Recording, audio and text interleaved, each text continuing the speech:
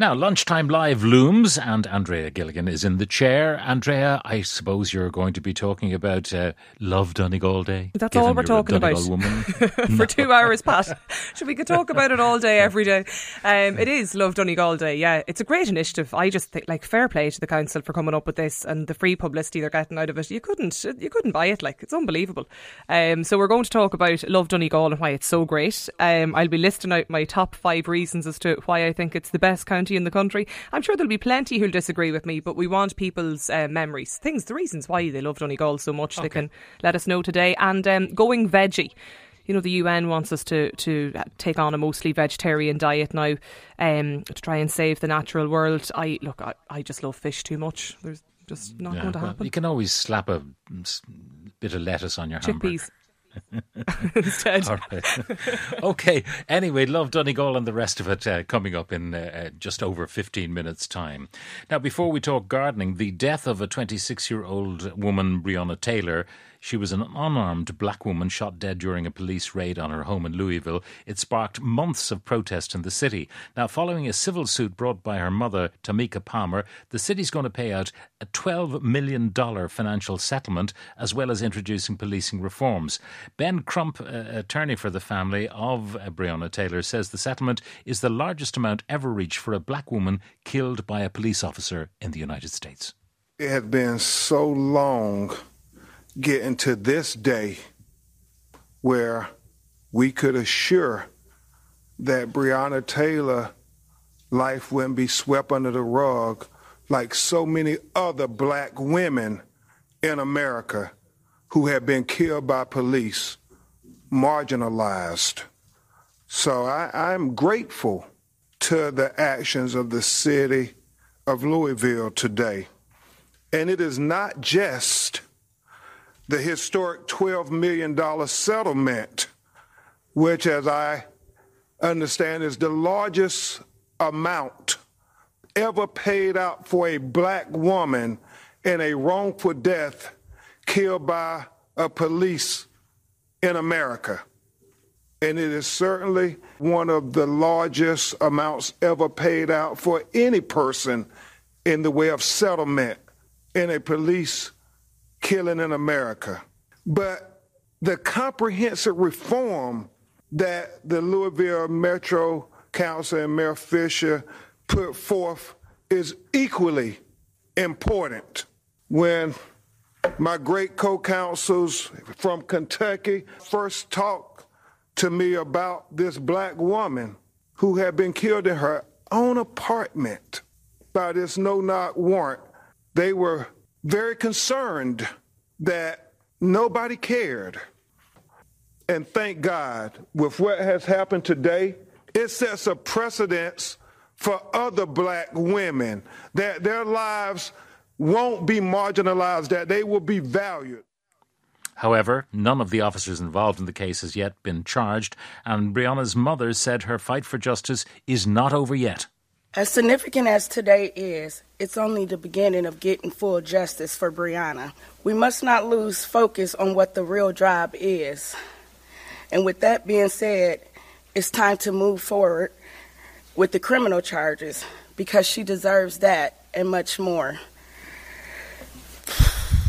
Her beautiful spirit and personality is working through all of us on the ground. So please continue to say her name, Breonna Taylor.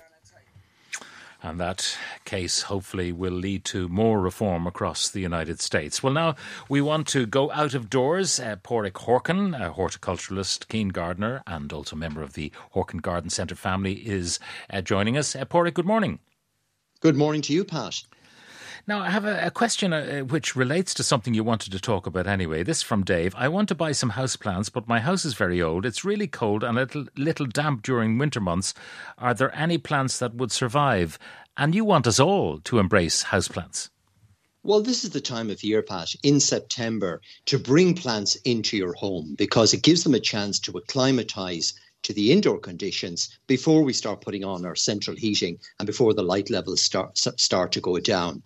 And For that particular listener, there are lots of plants that will tolerate shade. So I'm thinking of plants like the castor oil plant. There's a lovely variety called spider's web that has got lovely variegated foliage, but tolerates cold conditions. It's actually a plant that will grow both indoors and out of doors in your garden. So it'll tolerate a cold, dark situation, the castor oil plant.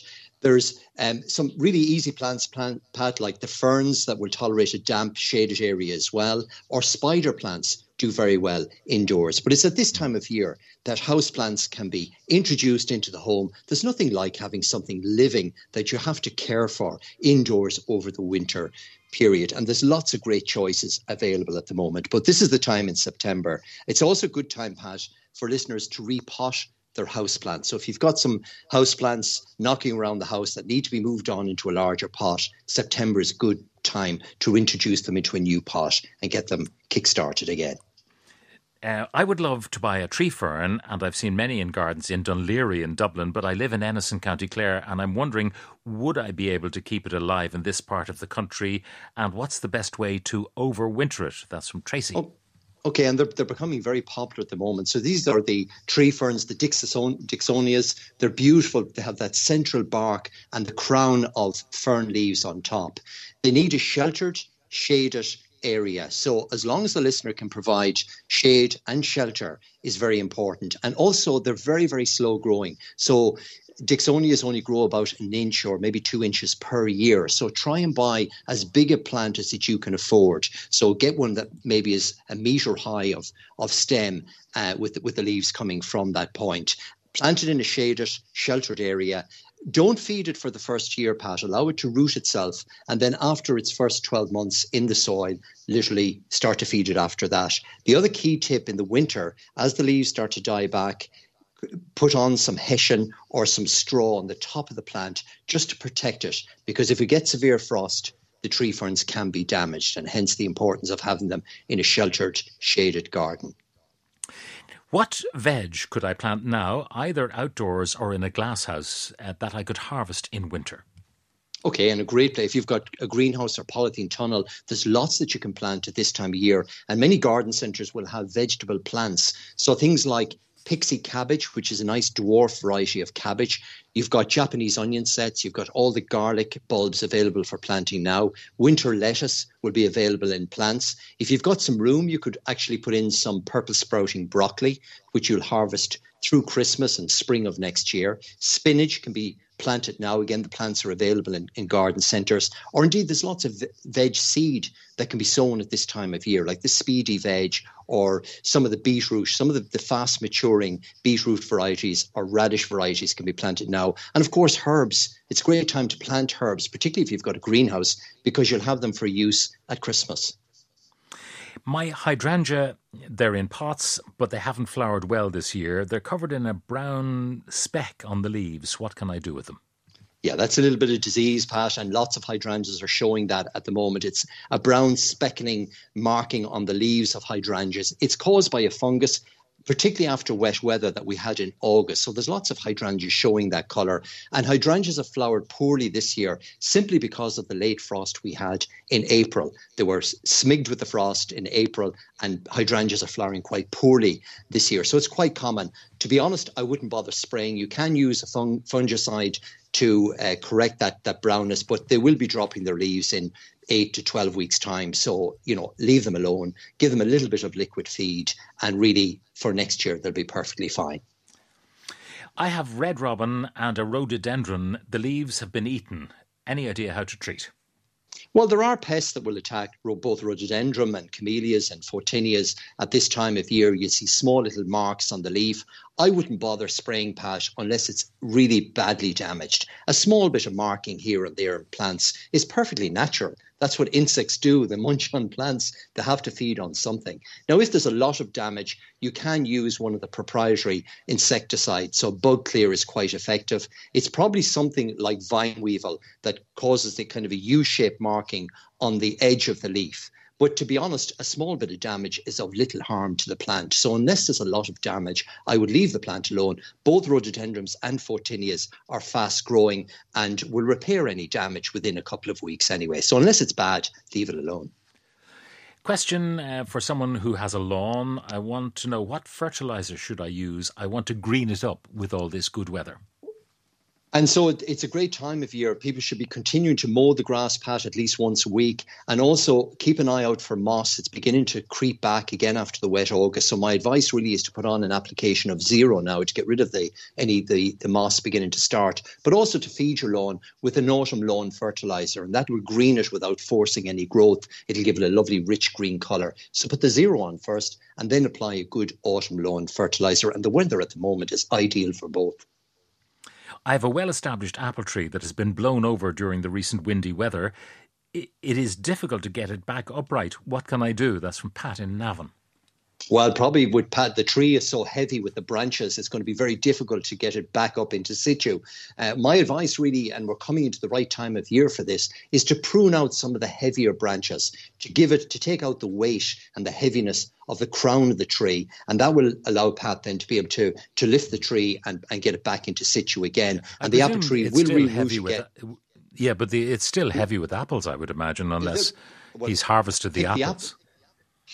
Take the apples off them, but also you can take out some of the branches as well, Pat, just to take the weight out of the tree, because obviously if it's very heavy, it'll be very difficult to get it back up into position, but also the wind might catch it again. So we're coming into a great time of year for pruning back apple trees, and you can certainly take out some of the heavier browse of the tree. It'll take the height of the tree down and reduce the weight of the tree as well, the bulk of the tree, and that can be done at this time of year.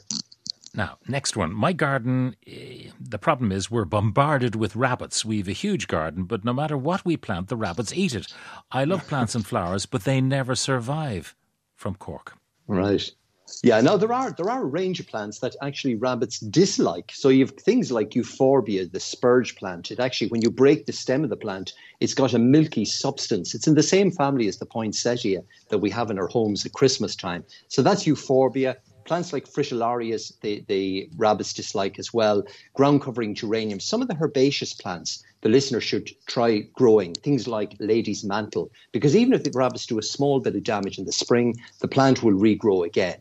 But look at, if there's a lot of rabbits, the best advice is really to net the area. Try to keep them physically out from the garden, if at all possible. And you need to bury the netting at least a foot to 18 inches beneath the soil to keep them out. For trees, if you've got trees in the garden and rabbits and hares are a problem, you can get a spiral guard that goes up on the bark of the tree, wraps around the bark of the tree, and that physically keeps the rabbits from getting at the bark and keeps hares off as well. But to be honest, the best way to protect your plants against rabbits is to keep them out of the garden in the first instance. But there are a range of plants that will tolerate some rabbit damage. And a final one, I'm going to reseed my lawn next week. Already sprayed off the old grass. It's over 1/4 of an acre. What advice would you give to get good establishment of the new grass? What's the best cultivation method? Is it plough, till and sow? Or should I rotivate? What's the best seed to use? And are there slow-growing grass varieties so I'm not cutting huge volumes of grass when established? That's from James in Wexford. And I don't blame James. And there are, when you're buying grass, it's like buying tea, Pat. It's a blend of different mixtures. My advice is to go for one called Green Velvet. It's a dwarf species of grass mix. So 5 or 6 different varieties that are all creeping or dwarf. It makes it very easy for maintaining and trimming. So that's one called Green Velvet. September is the time for sowing lawns. We've got exceptional weather for doing it at the moment. Cultivate the soil with rotavator. Take out any stones or any debris that might be there and firm back the soil. Put in a preceding lawn fertiliser, something like the Osmo Pro 1. Rake that in, put on your Green Velvet lawn seed and sit back. And within 2 to 3 weeks, the lawn seed would germinate and you'd have you'll be actually cutting the lawn before we get into the depths of winter. Very good. Pádraig Horkan, thank you very much for joining us and answering all of those questions.